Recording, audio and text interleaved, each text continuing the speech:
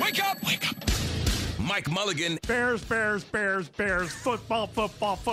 You know what? I'd like to say you're wrong, Mully, but you're not wrong very often. David Haugh. That was one of the best questions you've ever asked. Yeah, I'm sure it's going to get an answer just as good. Chicago Sports Talk for your morning on 670 The Score. Vucevic at the top of the key. Bad pass again. 3 straight turnovers for the Bulls. Rozier to the rim and up and go with the left hand. Timeout, Billy Donovan.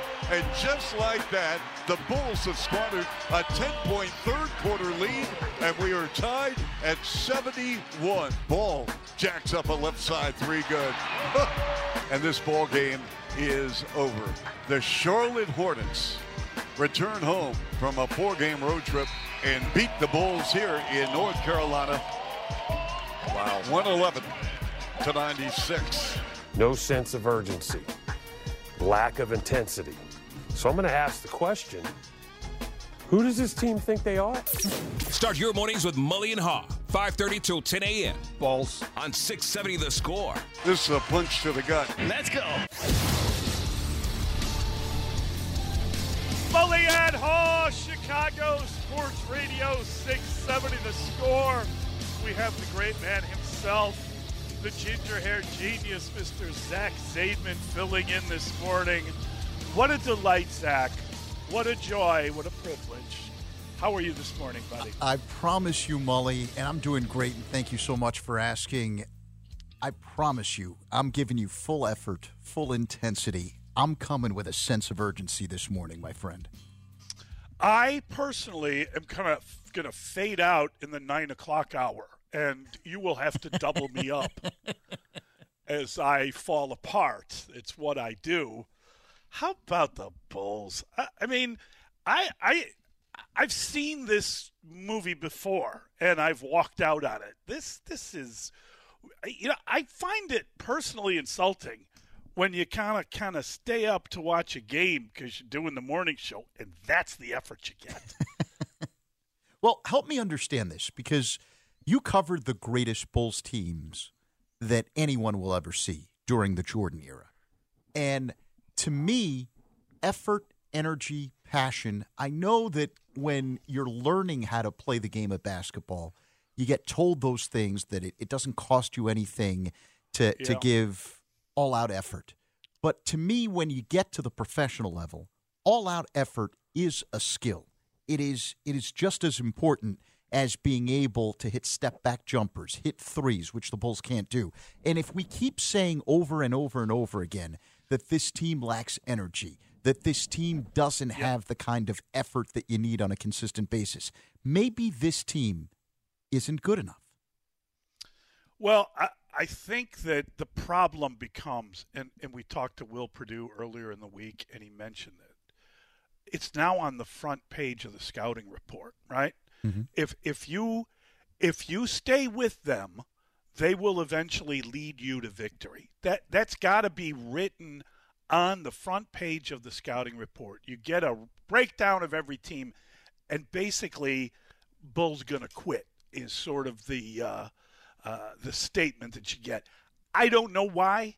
I, honest to God, can't figure out. I mean, we know they can't shoot. That's been a big problem. The three-pointers, everybody in the league has to be able to hit a three to play in the NBA these days, except apparently the Bulls. So when they put up, what were they from three-point range? It was 4 of 25, something like that. I think they shot 16%, right? 16%. I mean, Zach, come on now. What are we doing? What's the point of the exercise? That's bad. But you're right. It's the energy. It's the kind of what happens at the end of games. It's the failure to beat the teams you're supposed to. Last year we talked forever about, they can't beat the good teams. They can't beat the good. That's not the problem this year. They can't. In the NBA, it's an 82 game slate. And you have to be better than a lot of teams, and you have to beat the teams you're better than. And when that's not the case, when you can't do that, when you lose a game like they did yesterday, it's just deflating. It takes something out of you. And again, whether everybody is aware or not, the trade deadline is February 9th. That is creeping up on them. And at this point, how can they not make a move? At this point, you thought, okay, they're going to, people were actually saying that Boston, this is all it takes. Just put it together and you're going to be Boston from last year. No, they're not. No. And unfortunately, we've seen this before. You're right. I think the biggest problem is, and you can't just discount it and say, well, they have difficulty shooting from three. You can't win in today's NBA. You can't win at any level of college basketball, at any level of high school basketball, and any level at the professional ranks, whether it's the NBA, Europe, whatever. You cannot win consistently unless you can consistently drain threes. It's a part of the game today. Yeah. It's like asking a team in baseball to consistently win without the ability to hit the home run.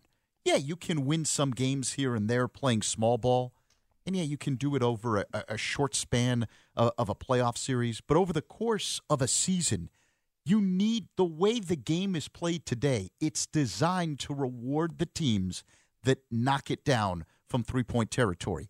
And the Bulls simply can't do that. So part of the issue is when we talk about effort, energy, passion, spirit, whatever you want to call it, urgency, the reason we keep bringing that up is because they don't have enough offensive firepower to overcompensate for their inability to score in bunches. And that's the problem. And that's why we've seen so many of these losses where they'll have a big lead against a bad team. They led by 10 in the third quarter of this game against the Hornets. Right. And then I think, I might be wrong on this, but it was a 50-25 run, something along those lines, by the Hornets down the stretch to close out the game and win. I mean, come on. Oh my God. Yeah, it's awful. It's awful. And, Will Perdue had some interesting things to say after the game on NBC Sports Chicago. So I wrote some things down during the game. No sense of urgency, lack of intensity. So I'm going to ask the question, who does this team think they are? I was about to say, how is that the case? How can you, because trap games and urgency shouldn't come into play when your record is what it is? It's not like you're 34-14. Right. And you're just going to let Charlotte hang around, and then you're going to tighten the screws, and you're going to win the game. You finally got a lead. You never toyed with them. Their confidence continued to grow throughout the game. And then they started to finally make some shots after missing 18 straight threes. And you lose another game you should win. But my point is, I'm curious. I'd like to hear these guys' explanation of who do they think they are? What type of team do they think they are? Do they think that we're all right, man, we'll just turn it on. Well, in case you don't know, if the season ended today, I know this is a statement, but you ain't in the playoffs. Now, I mean, again, being in the play-in was not the goal before the year began. Nonetheless, you got to be in the play-in, right? You got to be in the play-in playoff as opposed to where they are right now, which is tied for 10th place with Washington, who owns the tiebreaker. So Will is absolutely right. I like that. Who do they think they are? Because I don't know that we know who they are. And I don't know if they have an inflated opinion of themselves or if they, when you miss that many threes in a row, just stop taking them. I mean, I'm just saying, you'd like to knock those shots down or one of them, but okay, play the mid-range game, whatever. Don't just – how do you get outscored 34-17, doubled up in the fourth quarter? It's pathetic. Well, what you're seeing, Mully, is when they struggle offensively, it gets taken out on the defensive end. Right. And that's been a big problem. And it's not – when you say we don't know who they are, I think we have a pretty good idea of what they've been since the second half of last season. I think in our minds, we think that team that we saw in the first half of last year, that was explosive and winning and hitting these clutch jump shots to win these games that they've lost a whole bunch of this year. We keep thinking that that's the real Bulls team, when the real Bulls team is the team that we saw fade down the stretch of last season and the team that we've seen this season. And it's hard to come to that realization, but if we're objective about it, that's who the Bulls are. And there isn't enough firepower to take advantage of what DeMar DeRozan can do. He's an outstanding player taking it to the basket and with the mid-range game. But they don't have the capability to make teams pay for what he can do because it's poorly constructed. They don't have the perimeter shooting to open the floor. And that's the issue. Yeah, they don't. They just, you're so right. And the Bulls are at the Magic on Saturday night, the pregame right here on the Score at 5:45. The Bulls have only 6 games left before the trade deadline. So what do you do? I don't know. I that is a question for. I know you can't keep going like this. Well, if you can't keep going like this, so here are the options, the realistic options that they're talking about behind closed doors. The person that's they've mortgaged the future with the draft picks, right, to create the team that they have right now. Right. So the guy that's going to bring you back the most is the guy no one wants to trade outside of that building, right, in DeMar DeRozan. But if you trade him, that's it. There's no play-in. That's it. You're now rebuilding. You're giving up on the season and you're moving forward in a different direction. Yeah. And there's, I guess you got to do that. I guess this didn't work. Lonzo Ball, whatever you want to blame, or whomever you want to blame. I mean, it's a big loss. It's a problem. It's a big loss not having Lonzo Ball because this really started. Yeah. Remember when I talked about the tail end of the second half last year and this year? It coincides. With his exactly. Injury. Yeah. But, he suffers that injury, and at the time we thought he'd be back for the playoffs. And instead, obviously, he's still out. That is a very long time. I mean, when this season began, the talk was, well, before Christmas. Oh, you know what? It's going to be after Christmas. I bet you it's going to be after January 1st. Well, it's what's the point now? I mean, you're going to shut him down, and then what? If you don't make him, if you make some moves, then what's the point? And if you don't, what are you doing?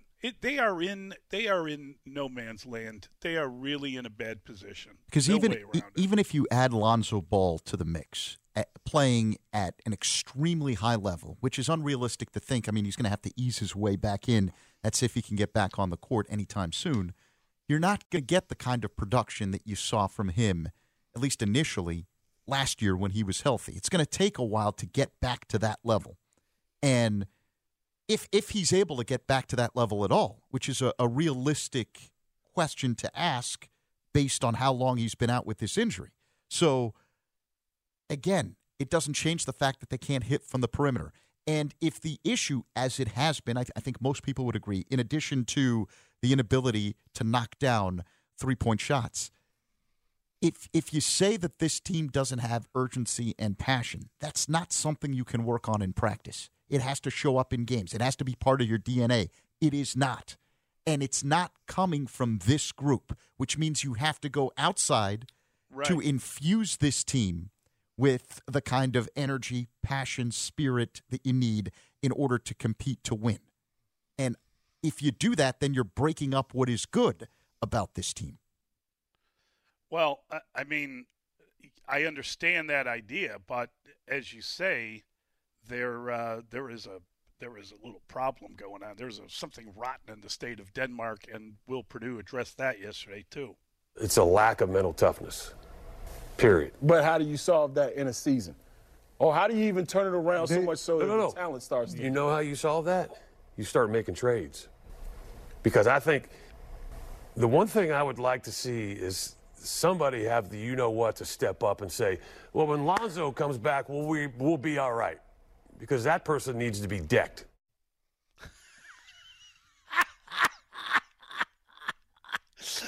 That's beautiful. That is beautiful. What's going on? Why do we have no when Lonzo whap? I just love that idea. But it's true. It's more, and I don't recommend decking people because of their sports opinions. No. But it's pretty funny. I do think that this notion that this one guy is going to change the entire complex. It's not like we're talking about adding LeBron James to the mix here or Steph Curry. Right. Exactly. And I'm not knocking Lonzo Ball. I think he's a very talented player, and the Bulls clearly miss him. But his return isn't turning this team into one of the top teams in the Eastern Conference. It's that simple. Yeah. It's a flawed team. The makeup of this team is flawed. The inability to complement each other. What their best player does well, they don't take advantage of. That's a problem. The other thing is if you played through Vooch, that seems to work. And they can do that for a little while, but they can't do it when it matters. They kind of get away from that as the game goes on, and they fall apart like far too often as a result of all that. They have too many players who do the same things. They have too many players who, because when you think of the NBA, it's all about spacing, right? The best teams are able to space the floor and make you work defensively, and they hurt you when you overcompensate to try and stop one area. What the Bulls don't have is the ability to space the floor because their best players operate in the same area. That's why there's this constant tension between DeRozan and Vooch and Zach, and you can't solve it by changing X's and O's. You solve it by adding someone who can consistently knock it down from the perimeter. And so when you say, you got to make trades, well, to get what they need, you're going to have to give up what makes them good. That's a problem. It's a big problem. But clearly it's not working. And, if somebody steps up and mentions Lonzo Ball, you know what happens. So that's not good either. We got a lot to get to. We got a big show. It's going to be a lot of fun. We're going to talk football with our guy Big Z. I don't know how closely you are monitoring the championship Sunday stuff, but I just find it phenomenal. I'm very excited about both of these games, and I really can't wait. I think it's going to be just a glorious day as we get ready for Championship Sunday, and then we find out who's in the Super Bowl, and we start breaking that game down. Going to be really fun, really good stuff. The Eagles favored by a field goal right now. The total is 46.5. That is the first game. Kicks off at 2:00, and then of course the Bengals are at the Chiefs, and that's going to be a lot of fun. That Chiefs now favored by a point. That point spread is going back and forth as everyone has kind of monitored the ankle injury of one Patrick Mahomes, and we should let you know the Championship Sunday is here on the Score. Westwood One brings you the AFC and the NFC Championship games live, no matter where you are. Just go to the Odyssey app, listen to the Niners, the Eagles, the Bengals, the Chiefs on 670 The Score, free on the Odyssey app. Coverage starts the coverage starts at 1:00, so the first game kicks off at 2:00, and that's Sunday. Download the Odyssey app today. Kevin Harlan and Ian Eagle do such a terrific job calling those games, so you'll hear them Sunday. I think what stands out did you ask me if I'm following what's happening? I didn't know how closely you were monitoring with every ounce of my being. It's football, my friend. And I think the quarterbacking play from these four teams has been unbelievable. I know we've thrown a victory parade because people think the Bears have the answer at quarterback. You look at how far away the Bears are from an offensive standpoint, from a quarterbacking standpoint, based on the way all four of these quarterbacks have played, not just in the playoffs, but this season. And, I'm talking about the NFC, too, where Brock Purdy has played on an extremely high level. You know what Jalen Hurts has done all year. Yeah, Jalen Hurts is the one you want to monitor because that's what you hope Justin Fields is going to have happen, right? You hope he's going to have that breakthrough in this offseason, working with Luke Getsy for the second year in a row, and you hope that the passing game is coming a la the now all they need is about 11 Pro Bowlers. Right. Well, that's the problem. I mean, we'll save this for later on in the show, but I have a lot of thoughts on how far away the Bears are from being what the Eagles are, what you're going to be watching on Sunday. And they may not even win. I think San Francisco can win that game. Yeah, I think it's really interesting. I don't argue with you. This is the first road playoff game for Brock Purdy. I don't know if that changes anything or if the math of the thing changes, but this is indeed the first road playoff game for the rookie quarterback. So, we'll see. We'll see. I thought it was interesting. I was who was I watching? Greg Cosell, who does a really good job on the NFL Network, and he was just breaking down some of the little things that are starting to drift into Brock Purdy's game as he's advancing here. No rookie quarterback has ever been to the Super Bowl as the starter, and as a result, none have ever won the Super Bowl. So it'll be very interesting if this great team around Brock Purdy, listen, that guy is doing an amazing job of kind of not making the negative play. I don't know how many positive plays he's making. I don't know how much he's leaving on the field, but he does not give the ball away, and that has been the key. They got a fierce pass rush, too. So they're going to get to him. There's really little doubt about that, no matter how quickly you get rid of the ball, no matter if your offense is based on those long handoffs. I just think he's a fascinating guy to watch. Hurts it's all on him. It comes down to him. So is he under more pressure or is the rookie? We've talked about that a little bit. Joe Burrow, thanks to your teammates, Burrowhead Stadium, what are you doing? Keep your trap shut. Just go in there and win. You don't have to trash talk before you do so. So we'll get into all of that. These are the stories of the day. We're going to pick them apart. We're going to talk them through. We've got the great man himself, the ginger-haired genius. We're going to have a lot of fun this morning, and we'll start with the Pick Six next. Chicago Sports Radio, 6-7 of the Score. It's Pick Six with Mully and Haw, where we debate the top 6 sports stories of the day and then open it up to you, the Chicago sports fan. Call us at 312-644-6767, or you can tweet your thoughts at Mully Haw. Pick Six with Mully and Haw starts now. Are you done with the Bulls after yet another disappointing loss to a beatable team? I'm on the verge of being done. I'm actually contemplating not watching Saturday's game, and I love watching the Bulls. I just feel like, really? I'm going to build my night around that game, and I'm going to make sure I'm sitting in front. I'll tape it, I'll watch it later, or I'll zip through it. I've seen them play. I've seen the same game over and over, and it doesn't end well. It's just so disappointing. It's wake me up when the trade deadline hits and they do something. I'm not having fun watching this team. We had this we deluded ourselves into thinking that perhaps with the performance in Paris, perhaps with the trip and the visit to see the Eiffel Tower, that some magic was going to kind of rub off on them. Yeah, not so much. Not so much. We'll always have Paris, but that's about it. Mully, can I join you on the verge of being done with the Bulls? Can we all? How big of how big is that bandwagon? I guess how big is the back bed of the truck of the verge of being done? It's a big ledge, but there's a steep fall. It's a steep fall. Yeah, it's really disappointing, no doubt, and gut punch, as Chuck has said on 670 The Score. Oh no! Chuck will keep it exciting, so that's a reason to listen. And then after they lose.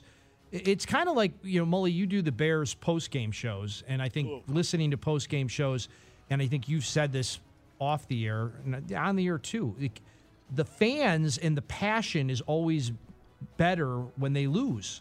Right? It's a more passionate type of a broadcast. And unfortunately, I would say the same thing with the Bulls post-game show on NBC Sports Chicago that's must-watch TV when they lose. I mean, will Purdue take a bow? I mean, he said what we were all thinking last night. I think we're done if we think that the Bulls can be a playoff team, right? And even if they do sneak into the playoffs, what can they possibly do to create havoc if they get to the postseason? Playoffs? I think from that standpoint, we're done with the Bulls. Are you done watching them or listening to them? No, because we're Chicago. We're as passionate a sports city as there is in the world, not just America, in the world. So we always watch and listen to our teams even when they stink.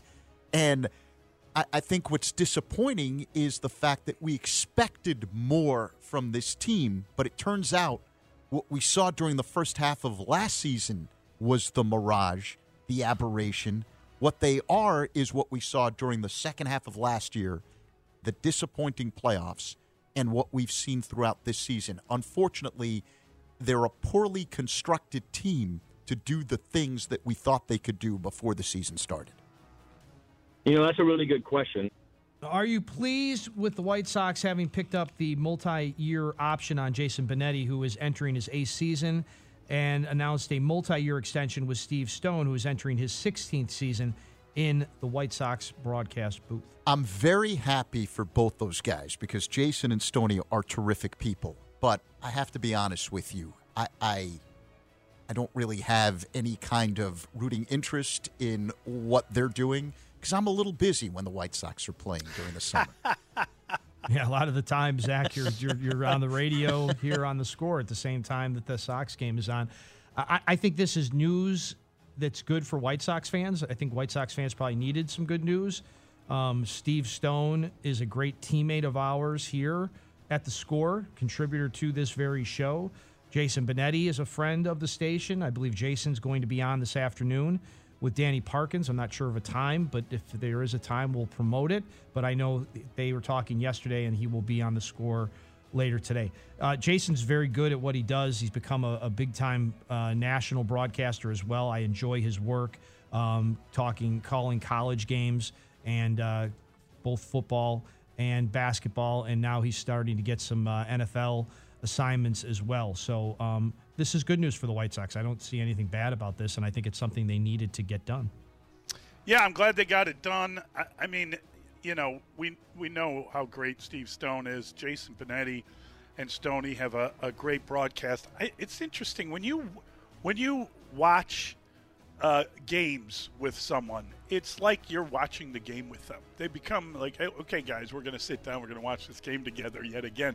You develop a real kind of kinship with the people that you watch the game with. I think that, Zach, you do a wonderful job on the radio broadcast. I got to tell you, that broadcast here on The Score is one of the best in the country. And I think about it all the time. You know, we know you got a Hall of Famer leading the way. We know that the Coom Dog is not just a Hall of Fame he's a Hall of Fame human. That's a great guy. He is a wonderful man to hear and to talk to. And Zach, you too. I feel like a sense of pride when I hear you on that broadcast. Honest to God, I'm like, I know that guy, and look how well he's doing. It's a wonderful thing to have a rooting interest. And I think that happens in baseball more than any other sport, and it's probably because of the number of games. But I'm sure, Zach, you get approached all the time from people that, you know you through your laugh, through that broadcast, through, the relationship they have with you just driving in the car. The kind words are very much appreciated. You know what's interesting about this city? How lucky are we in all the sports to have some of the best play-by-play announcers, not just in this city, but in the country. I mean, when you talk about Jason and Len and Stoney and DJ and Pat and Ron and Boog and JD and Chuck and Bill and Adam and Stacy, Jeff and Tom. I mean, there's a lot of talent in this city. Yeah, it's great. Great question. That's the voice of Joe Fortenbaugh. Get out the pen and paper. He'll be here with you guys at 7:44 talking about Championship Sunday. Do you like seeing Frank Reich hired in Carolina as the head coach after being something of a scapegoat with the Colts? Reich, who was the first starting quarterback of the Panthers back in '95, had 5 different opening day starters in 5 years with the Colts and dealt with a fairly unorthodox owner. Does he deserve another shot? What about Steve Wilks, who did a terrific job as an interim coach when Matt Rule was let go? Yeah, I feel bad for Steve Wilks, and obviously he was here. So anybody that was here, you kind of follow and you hope for the best for him. But I really like Frank Reich getting another shot because what an awful statistic. 5 years, 5 different starting quarterbacks. That is how you building anything, right? I don't think he's responsible for that, and it's just a very difficult position to be in. And clearly he was the scapegoat, and they got rid of him. And I didn't believe that he was a particularly bad coach. And once they hired his replacement, I believed he was a particularly good coach because his replacement made him appear to be. So Steve Wilks got a raw deal because he did do a terrific job, and he was in the final. What was it? It was him and Frank Reich and Kellen Moore, I believe. So I hope that Steve Wilks gets another job because he's a good coach. But they wanted to get a big name guy. They wanted to get someone they felt they could trust after Matt Rule. That was a disaster. They brought him in, and they thought he was just going to take over the NFL kind of Jimmy style. Not happening. And here's hoping that they get the workman-like roll up the sleeves performance that Frank Reich is known for. Good for Frank Reich. I think scapegoat is used in the question. I think that's a very good word. I think he was the scapegoat. And Mully, as you said, very hard to get anything going when you got 5 different opening day starters at quarterback. I feel bad for Steve Wilks. Hopefully he gets another opportunity. Listen, I think anybody that has a defensive coordinator opening would be silly not to bring Steve Wilks in. But this league is back to offense. And one of the things that you question right now with the Bears head coach is whether or not that's the right head coach being on the defensive side of the ball. Look at the head coaches right now in the Final Four. They're all offense, right? All 4 head coaches are offensive head coaches. But I want to drag the this. Final 8 was one. He got right. eliminated. There was just one, right? And he was eliminated. That's right. So the part is, it's all about the Bears with us here. Especially with me. I'll not say here, but I'll say me, and that number 1 pick. So, do the Panthers want to start fresh at quarterback? Do they want one of these top 2, arguably 3 guys? Because one of the trade scenarios with it was that the Panthers were coming up to the Bears to get the kid from Kentucky at the number 1 pick. Or when you bring in a guy like Frank Reich, does he put hands on Sam Darnold and they go that route? Because then it doesn't make the Bears quarterback pick as valuable. So if they're all in on a quarterback, that makes that number 1 pick even more valuable than it already is. There are several different layers to the actual question that was posed here. Steve Wilks got a raw deal. It's the second time in his head coaching career that he's gotten a raw deal. He was fired after 1 season in Arizona, and then the Cardinals gave a mega deal to a college coach that failed and was just let go and is somewhere in Thailand. And then he took over. Matt Rule, he had some quarterback issues of his own making because he made some poor decisions in terms of the people that he acquired. So he got kicked out after a mega deal. Steve Wilks comes in and does significantly better with the same core that Rule couldn't win with. And the Panthers were on the verge of making the playoffs in one of the worst divisions in football. And he gets let go for Frank Reich. Now, do I think it's a smart move to hire an offensive head coach? Yes, and here's why. There are 10 offensive coordinator openings this offseason. Nathaniel Hackett just got one with the Jets, but the major problem is it's tough to find good offensive coordinators because the offensive minds are being tapped as the head coaches in this league. So I understand what the Panthers are thinking, and if you're going to draft a quarterback, which in all likelihood they will because they need one, you want to have a guy who is a proven developer of quarterbacks, and that's what Frank Reich has been throughout the course of his career, both as a coordinator and as a head coach. But it doesn't take away from the fact that Steve Wilks got a raw deal. And when you look at some of the guys who are this is not a Mark Trestman situation where it took 2 years of awful futility and terrible leadership to get a guy fired. You look at the way Wilks has now been treated in two different spots. Lovie Smith, 1 year in Houston without any talent. 1 year, and gets fired after an African-American coach got 1 year before him and got fired. Lovie Smith gets a raw deal in Tampa Bay. I don't think this is something we can ignore, and I think it's an issue that the NFL has to address. But that being said, I do understand why the Panthers at this particular time decided to go with an offensive-minded head coach. Yeah, I mean, it's a big question. Was it wise for Bengals cornerback Mike Hilton to rename KC's Arrowhead Stadium Burrowhead? What did you make of the not-so-injured Patrick Mahomes' response in an appearance on 610 Sports in Kansas City? Yeah, I mean, the trash talk is just kind of part of the game, man. I know our guys will be ready to go, and I'm glad that we get to play at Arrowhead and see what happens. Well, we'll see what happens. How about Travis Kelce's reaction to the Burrowhead comment? They're throwing a lot of bulletin board material out there, man. All right, so was it wise for cornerback Mike Hilton to rename Arrowhead Burrowhead? Did anyone get upset in this city when the Bears put out a Super Bowl video before they won the championship during the 85 season? No. Everyone enjoyed it. When you have a quarterback like Joe Burrow, can you blame the Bengals for feeling invincible? This guy is unbelievable. He's 3-0 against the Chiefs in his career. And until Kansas City beats Cincinnati, yeah, the Bengals are going to continue to talk smack. That's who they are. The reason that they've been able to overcome all their perceived slights is because they are a confident bunch. They felt disrespected that they didn't have a neutral site game last week in Buffalo because they deserved one.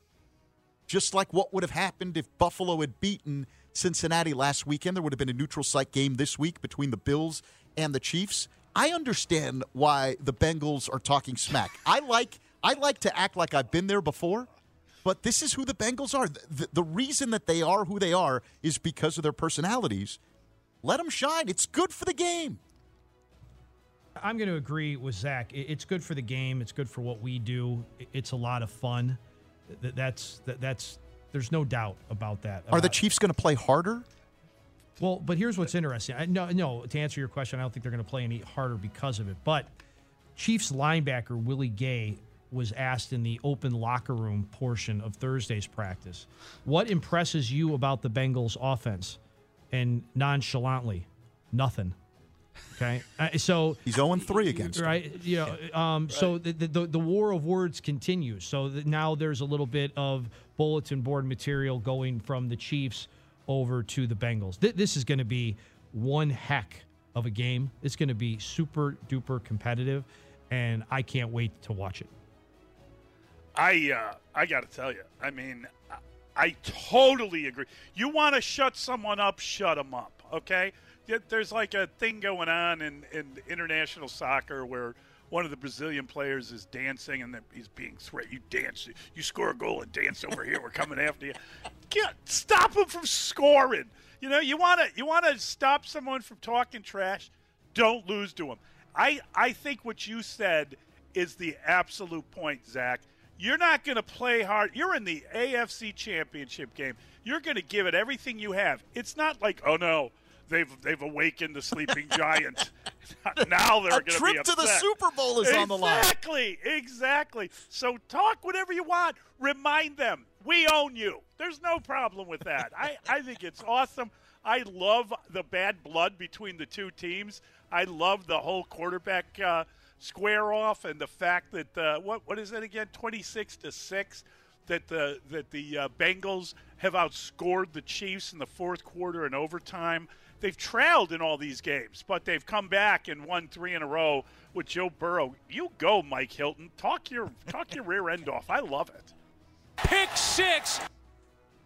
All right. Unlike Chiefs quarterback Patrick Mahomes in the AFC side, both the 49ers running backs Christian McCaffrey and Elijah Mitchell have missed practice week ahead of the NFC Championship game. In addition, wide receiver Deebo Samuel's got an ankle. He's a great weapon also in the running game. He missed Wednesday, limited yesterday. Who leads the Niners in rushing, and are they compromised in that area? I really like this question because I think that they are compromised in that area. If Christian McCaffrey has a calf and Elijah Mitchell is playing through a groin injury, and you got Deebo, who is an unbelievable weapon in the backfield, and he's got an ankle too, then that's going to impact them. Let me tell you something. They're all going to play, and they're all going to do well, and I'll go with it's a hard one to pick because they're so good. Elijah Mitchell could be the guy, but I'm going to go with your stars being your stars. I'm going to say it's Christian McCaffrey. I'm going to predict he has a big game. And I'll tell you something else. The Philadelphia Eagles, if they have a weakness, it's against the running game. Because remember, they went out in the middle of the season. They got Ndamukong Suh, and they signed a couple of big guys in the middle of the field because they were struggling against the run. So it'll be really interesting to see if and listen, those guys have to be healthy for San Francisco to win. But I'm going with Christian McCaffrey because your stars have to be your stars. Drop your drawers and get your shot of Toradol and get out there and run your calf off, son. There you go. Drop the drawers, get the Toradol. It's been talked about that one of the best things about this 49ers offense is that they're a bunch of guys that are positionless. I believe that's how people have phrased it. So they've got, as you point out, Mully, a wide receiver who's a great weapon in the running game. I think at the end of the day, it doesn't matter which one of these guys has the most rushing yards, but I do think if the 49ers are looking to go into Philadelphia and win and then advance, they need to win that statistic. They need to have more rushing yards than the Eagles do. Because how do you slow down the Eagles' offense? Very simply, you keep them off the field. And you can do that with a running game. So that's going to be, the tone of the game is going to be set early, and that's how you're going to find out how that game is going to go. The Niners have been an outstanding team over the last few years. What has made them explosive and a threat to win the championship this year, even with a guy who was known as Mr. Irrelevant just a few months ago as their quarterback, is the fact that they added Christian McCaffrey. With him there, now they're explosive. And they have, when you say positionless, here is what it means in real time. Any of the players that we just mentioned in this question can line up as receivers, can line up as tight ends, can line up as running backs. And it doesn't matter what they're listed as prior to the game. So if you're playing defense, you have to account for everything these guys can do. And what it does is it creates these incredible one-on-one matchups. And if you have a quarterback who can quickly decipher where the advantage is, as Purdy has done, they're almost unbeatable. And take a look. They have been almost unbeatable. And it doesn't matter if they play at home or on the road because they have the kind of team that can travel anywhere. But these guys, I don't care what the injury report says today, when they line up on Sunday, are they effective? That's what matters. I had a question in my mailbag this week, and it's been a popular question. That's the voice of Brad Biggs. Biggs time, 7 o'clock on the Mully and Haw Show this morning. Okay, here we go. It's time to make our picks. Who will win the AFC? Who will win the NFC? Can you please also provide the score? And then based on those picks, who are you leaning to in the big game? I think Patrick Mahomes is so special that he can still win games from the pocket, which is why the line is what it is heading into Sunday's game. I just don't believe you can win a game in the pocket exclusively against Cincinnati's defense. And that's why I believe the Bengals will go to 4-0 against the Chiefs with Joe Burrow as the quarterback. I think this is going to be just a football version of a war. I think it'll be a low-scoring game, somewhere in the 20s. I'm going 24-21, Cincinnati. to beat Kansas City and go to the Super Bowl representing the AFC. And then in the NFC, I just think the Niners are better than the Eagles. I want to see if Jalen Hurts can be the dual threat that he was for most of the season. I don't think he can be. I don't think he's 100% coming off that injury that he suffered here at Soldier Field. And because of that, I'm going with the 49ers to win that game, and I think that they're going to win that game in another close battle somewhere along the lines of 27-24. And I like the Bengals to win the championship with Joe Burrow. They're winning the Super Bowl this year. How about that? Yeah, I'm going to act like Bill Wennington in the background of the basketball games lately. Wow. You'll hear in a second that I'm almost completely opposite of Zach. But we got this note, guys, from our friends over at Circa, and this just shows how tight these guys are going to be. This potentially sets up as only the third time in the history of the championship games that the point spread will be less than 3 in both games. We had this in 97 when it was Packers, 49ers, and Broncos, Steelers, and again in 82 when it was Cowboys, Washington, and Jets, Dolphins for the AFC and NFC championship games. And right now we're sitting right there again. Super tight point spreads provided by Circa and should lead to Circa competitive games. And no better place to watch any sporting event, but especially the big game, than over at Circa. Do yourself a favor, circalasvegas.com. All right, we'll start in order of the games being played. I've got the Eagles a 21-17 winner over the 49ers. I think the stage will just be too big for Brock Purdy, and I think he will be the eventual reason why the 49ers can't score enough points in that one. And then in the game that I just can't wait to watch, I've got it Chiefs 30, Bengals 28. But again, super tight with those point spreads. I see a 4-point win and a 2-point win, and in the big game, I'm all in on the Chiefs and Mahomes. This is easy for me because I'm sticking with the picks I made before the season. So I've got the Chiefs and the Eagles in the Super Bowl. That's what I picked. I'm delighted that I'm this close. They're both number one seeds, believe it or not. I think the Chiefs win by a point, like 27-26, something like that, the high 20s, but they win by a point, and that's probably a huge mistake, but I picked it, and I'm sticking with it, and until I'm proven wrong, I like Cincinnati, but I'm going with the Chiefs. I picked the Chiefs. I'm sticking with them, and I got the Eagles. I've been on the Eagles all year long. I think the Eagles are going to win by at least 5 points, something like 26-21, that kind of thing. I think the Eagles are a really good team, and I think home field advantage matters. And I'm picking the Kelsey brothers Super Bowl. Wow! And I think the younger brother beats the older brother. So if you want to look it up, you'll find out that I'm taking the Chiefs over the Eagles in the Super Bowl. It's just what I did at the beginning of the year, so I get to stick with it. Fun. 312-644-6767. We've got the extra point next. Mully and Haw, the score. EAGALES. Set up this extra point. It's time for the extra point with Mully and Haw on 670 The Score.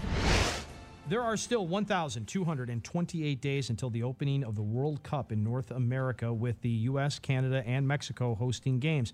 But how do you feel about the changes in the U.S. Soccer Federation, with sporting director Ernie Stewart resigning yesterday, local legend Brian McBride departing as the general manager, and coach Greg Berhalter remaining in limbo after his contract has expired? Berhalter is still under investigation over a domestic abuse incident from 1991, reportedly brought to the Federation's attention by the family of player Gio Reyna, whose father, U.S. national team legend Claudio Reyna, resigned from his role as the director at Austin FC. There's a ton of fallout here. Let me tell you something. This is an extraordinary story. I know no one's paying attention to it and no one cares, but it is going to impact what this looks like in 1,228 days. And that is fascinating to me. The background here is that Greg Berhalter he benched the kid, Claudio Reyna, in when they were in at the World Cup, and as a result, the family they're all very close. He went to college. Claudio Reyna was the best man at his wedding, and his wife, who was also a national team player, Claudio Reyna's wife, went to the U.S. Soccer Federation and told them about this incident that happened in 1991. They had started dating. They went outside a bar, and he kept kicking his girlfriend in the legs. They split up. They got back together. They have a family. I mean, this is a long time ago, but now they're looking into the incident.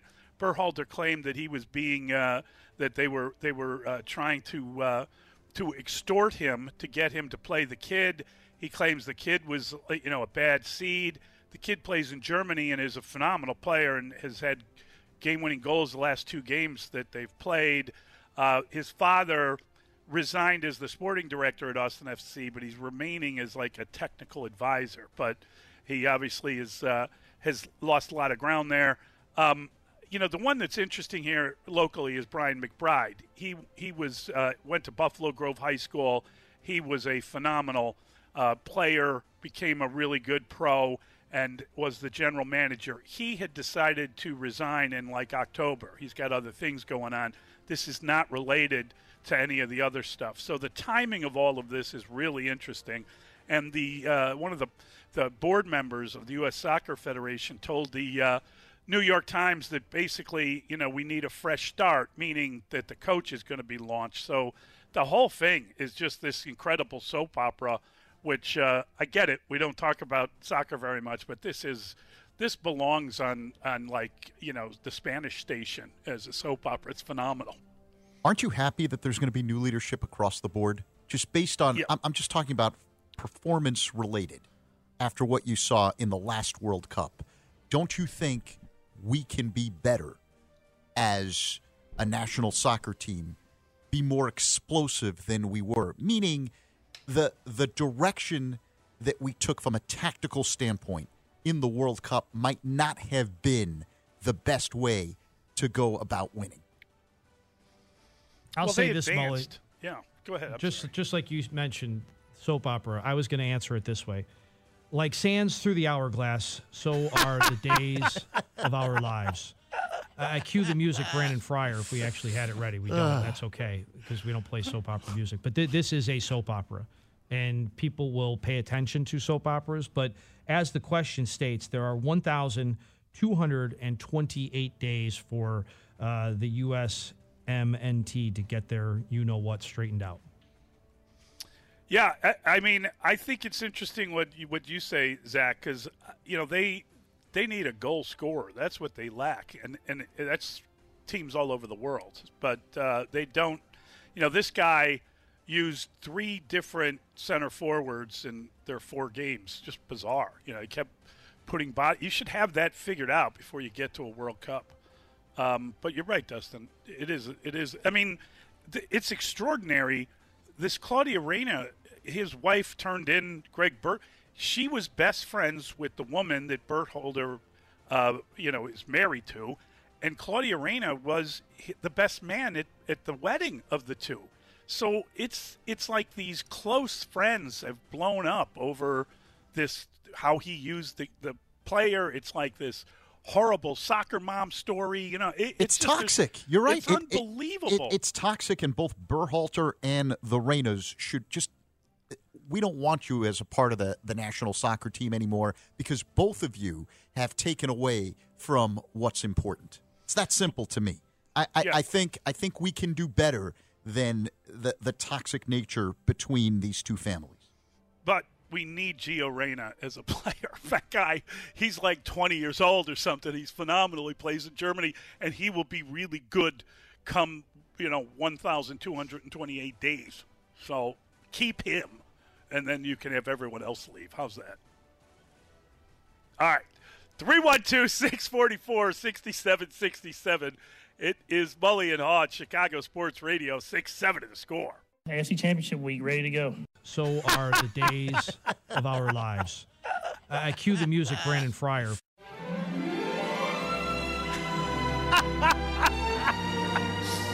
Oh, beautiful. Mully and Haw, Chicago Sports Radio 670 The Score. We've got the great Zach Zaitman filling in this morning. And I got to ask you, Zach, obviously we're talking about the playoffs and Championship Sunday and everything that's coming down. Are you surprised by Patrick Mahomes' miracle recovery? Are you surprised that his ankle is apparently better than ever before? Somehow it got better. I mean, it's a weird thing when you hear high ankle sprain. You don't expect the guy to be able to play, but he's out there. It's like they fixed it somehow. And I've watched all this video, and I keep thinking, how is this going to translate when the game begins? I don't know what to think about the injury because, again, I've spent enough time in the National Football League to know that what gets said publicly isn't necessarily everything that is truly wrong with someone's body. You know what I mean? Right. You don't get teams giving you a true report on what's wrong. You just get the body part, right? So the reports were that he had a high ankle sprain, but we have not seen it hamper him, at least during the portions of practice that are open to the media. But I'll say this, if he does have any kind of a high ankle sprain, it takes away the vintage mobility, that snapshot image that you have in your head of Patrick Mahomes creating with his legs. That's gone. Now, what makes him the best quarterback in the National Football League is that he is a definition of a dual threat quarterback because he can work out of the pocket exclusively and burn you. But the reason I'm picking the Bengals to win this game is because while I do think he can be an effective passer, I think in order to beat Cincinnati's defense, you need the dual threat. And last year, the Bengals beat Kansas City on the road, and Kansas City had Tyreek Hill. They don't have that kind of explosiveness anymore. They're still awesome, right? The Chiefs are awesome. And Andy Reid will come up with a way to neutralize some of the things that Mahomes can't do because of the injury. So the ball will come out faster, and it'll be a little bit of a different kind of offense than we're used to from the Chiefs. But ultimately, you take the best quarterback, and the best quarterback in that game because of the injury is Joe Burrow, right? That's the way I usually go. And because of that, I'm picking the Bengals. Yeah, I like that. Is Joe Burrow the best quarterback in the league? Maybe that's answered, or I don't know if you feel like the Mahomes injury kind of compromises him in terms of that battle. But if you beat him again, I mean, he's 3-0 against him. I think that's a worthy conversation. All right, 312-644-6767. We've got a lot of people that want to check in. We'll start with Miguel. He's on the road. Hey, Miguel. Hey, good morning, guys. I heard in an interview Warren Sapp say that he heard out of Chicago that Chicago is trying to put a package together to trade Justin Fields. And so my question is this. Draft analysts have said that if Justin Fields was in the draft this year, he'd go number one. And a lot of times I'm hearing them talk about because of his physical attributes, big arm, he can run, accuracy, deep ball, etc. But do you think it's possible that Chicago and the front office there is instead looking at, is there a quarterback in this draft that can read and process faster than Fields, and that's what they would draft if they were to trade Fields? We have that audio, Zach, if you want to listen to it. We have Warren Sapp. He was on the Boone podcast with Brett Boone and Dan Levy. Let's take a listen. What I'm hearing out of Chicago is they're finna package him up, trade him for some other pieces, and then go with the Bryce kid from Alabama. Wow, I did not know that. That's a good little insight right there. I'm in Florida and I hear this and you haven't? They haven't really told us anything. Trust me, there's a bunch of there's smoke everywhere talking about them trading Justin Fields and going after Bryce. Wow, all we've really been hearing is that they need to give him a lot of weapons. So nobody's ever said the trade deal, but I wouldn't be surprised. Weapons and you only have one pick. What do? You trade away that one thing you have for a couple weapons, and then you get a much more capable thrower of the ball. Wow. That is that's good to hear. That actually makes me happy. It means that the Bears are trying things. I just put it out there. It might be a big fire brewing, and you didn't see it coming, but Warren Sapp told you first.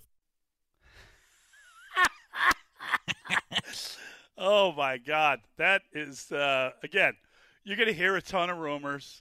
You're going to hear a ton of trade packages. I think CBS Sports has written about 4 different trades, right? And the King's ransom the Bears are getting is leaves you delirious. I don't know that I buy that at all, frankly, Zach. I'll be very interested to see what they do, but I think they're building around the quarterback. I don't think they're getting rid of him. I've tried to look at this in a variety of different ways, and without getting into the whole, you're a Justin Fields hater if you express concern about his ability to be able to quickly process and become a better passer. I mean, the first thing that you heard from Ryan Poles in the postseason news conference, while he praised Justin Fields, right, he mentioned that he has to improve as a passer. And I truly believe that if Bryce Young had anywhere close to the kind of physical size that Justin Fields has, he would be by far and away the number 1 pick, and I think the Bears would grab him and they'd trade Justin Fields. But we don't know what Bryce Young is in terms of size just yet. You won't know until the combine. So that's why all the rumors that you hear right now, until there's an official size and weight, and apparently Bryce Young has been spending a lot of time trying to get the weight up, but he's got a slight build, and he's not a tall guy. He'll be lucky if he's, 5'10"? He's not going to be 6 feet. So I think that's a concern. And then you have to ask yourself, can this guy, because most of the short quarterbacks or shorter quarterbacks are guys that are stout. Like Russell Wilson is a big guy. He's a muscular guy. He can take shots. Same thing with Kyler Murray. And Drew Brees was an outlier. And if you could guarantee me that Bryce Young can stay in the league as long as Drew Brees, then I'd like to have him as the quarterback over Justin Fields, because ultimately I think you win with a guy who's able to sling it. And while Justin Fields throws a beautiful deep ball, I think for him to be successful as a quarterback, you need to, and you said it earlier, Mully, you need to be able to build a team around him that Philadelphia has built around Jalen Hurts. The difference is Jalen Hurts is a better processor of defenses than Justin Fields has been. And I don't know if that's because Jalen Hurts is a coach's kid and has been doing that all his life, but clearly that's been an issue for Fields at this level. It wasn't at Ohio State because it was built very similarly to the way the Eagles have built their team around Jalen Hurts. But I don't know. There's no guarantee, even if you surround him with all this great talent, which is going to be tough to get, given that the Bears don't have the picks that we're talking about. And they may, and if this quarterback draft isn't what people say, it's going to be very difficult for the Bears to get the kind of haul that people think for trading that number 1 overall pick. I don't think it's a guarantee that in the next 2 off seasons, the Bears are able to totally switch this thing around the way the fan base thinks when they were rooting for this team to lose every game last season. Let's try Mike. Mike's on the south side. Hey, Mike. Hey, guys. Now, I want to know what everybody thinks. With Zach and you, Mully. When you lose a game like the Bulls lost last night, and last year they were 0-50 or something against all the best teams in the league. So the problem with the Bulls is not personal. The problem with the Bulls is Billy Donovan. It's time to move on. Tell me what you think. Yeah, well, thanks, Mike. They just gave him a contract extension. I don't think they believe it's time to move on. I mean, Billy's not going anywhere, right? I think if you're going to say fire Billy, give me a reason that you think give me the reasons that you think they're not playing well because of him. Right. What is he doing wrong? And then give me an idea of what a new coach can come in here. Is he going to be able to create three-point shooting that doesn't exist? Is he going to be able to fix the defensive liabilities of the players that they put on the floor? I don't think it's a coaching issue. I just think it's a poorly constructed team. And that's the issue. I think they thought that they could overcome what they couldn't do when they brought in Vooch. But unfortunately, Vooch has not been the kind of player they thought when they mortgaged the future to get him. I think it does hurt him that Zach LaVine, coming off the injury, hasn't consistently been the player that they thought he was going to be. I think not having Lonzo Ball is an issue, but ultimately, none of that changes the fact that they don't have perimeter shooting. And how do you consistently win in the NBA without perimeter shooting? How do you do it? Let's get to Willie. Willie is on the north side. Hey, Willie. How you gentlemen doing today? Good. Hey, I've been listening a lot since these playoffs started. I listen a lot, as you know, and not just to you guys, a whole bunch of places.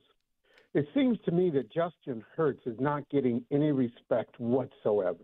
It's like he's the fourth quarterback in these playoffs. We hear a lot about Purdy, but it seems like nobody's talking about he can really win this thing. Nobody's talking about how dynamic he is. I disagree, Willie. That's all we've been talking about. That's why I picked them to get to the Super Bowl before the season started. That kid is a winner. And not only is he a winner, he's a guy that's going to break his rear end to improve himself. He gets better every year, and he's going to continue to do that. I think he is a hell of a quarterback. I got nothing but respect for him. I think that the quarterback matchup in Kansas City, Cincinnati is probably distracting people. But no, I've never heard anyone badmouth Jalen Hurts. I think if Jalen Hurts is healthy and he is playing with a shoulder, that he's going to dominate this game and they're going to win the game. So I don't agree with you. I think that people understand how good he's been, and we've talked about him as an MVP. Yeah, I could not disagree more with that call. I mean, keep in mind, he would have been the MVP hands down had he not gotten injured. And I think Philadelphia still favored to represent the NFC in the Super Bowl, even though he's not 100%. Okay, great stuff. We're going to bring in our guy, Brad Biggs, the football man from the Chicago Tribune. We can talk about these things with him. It's Mully and Haw on the Score.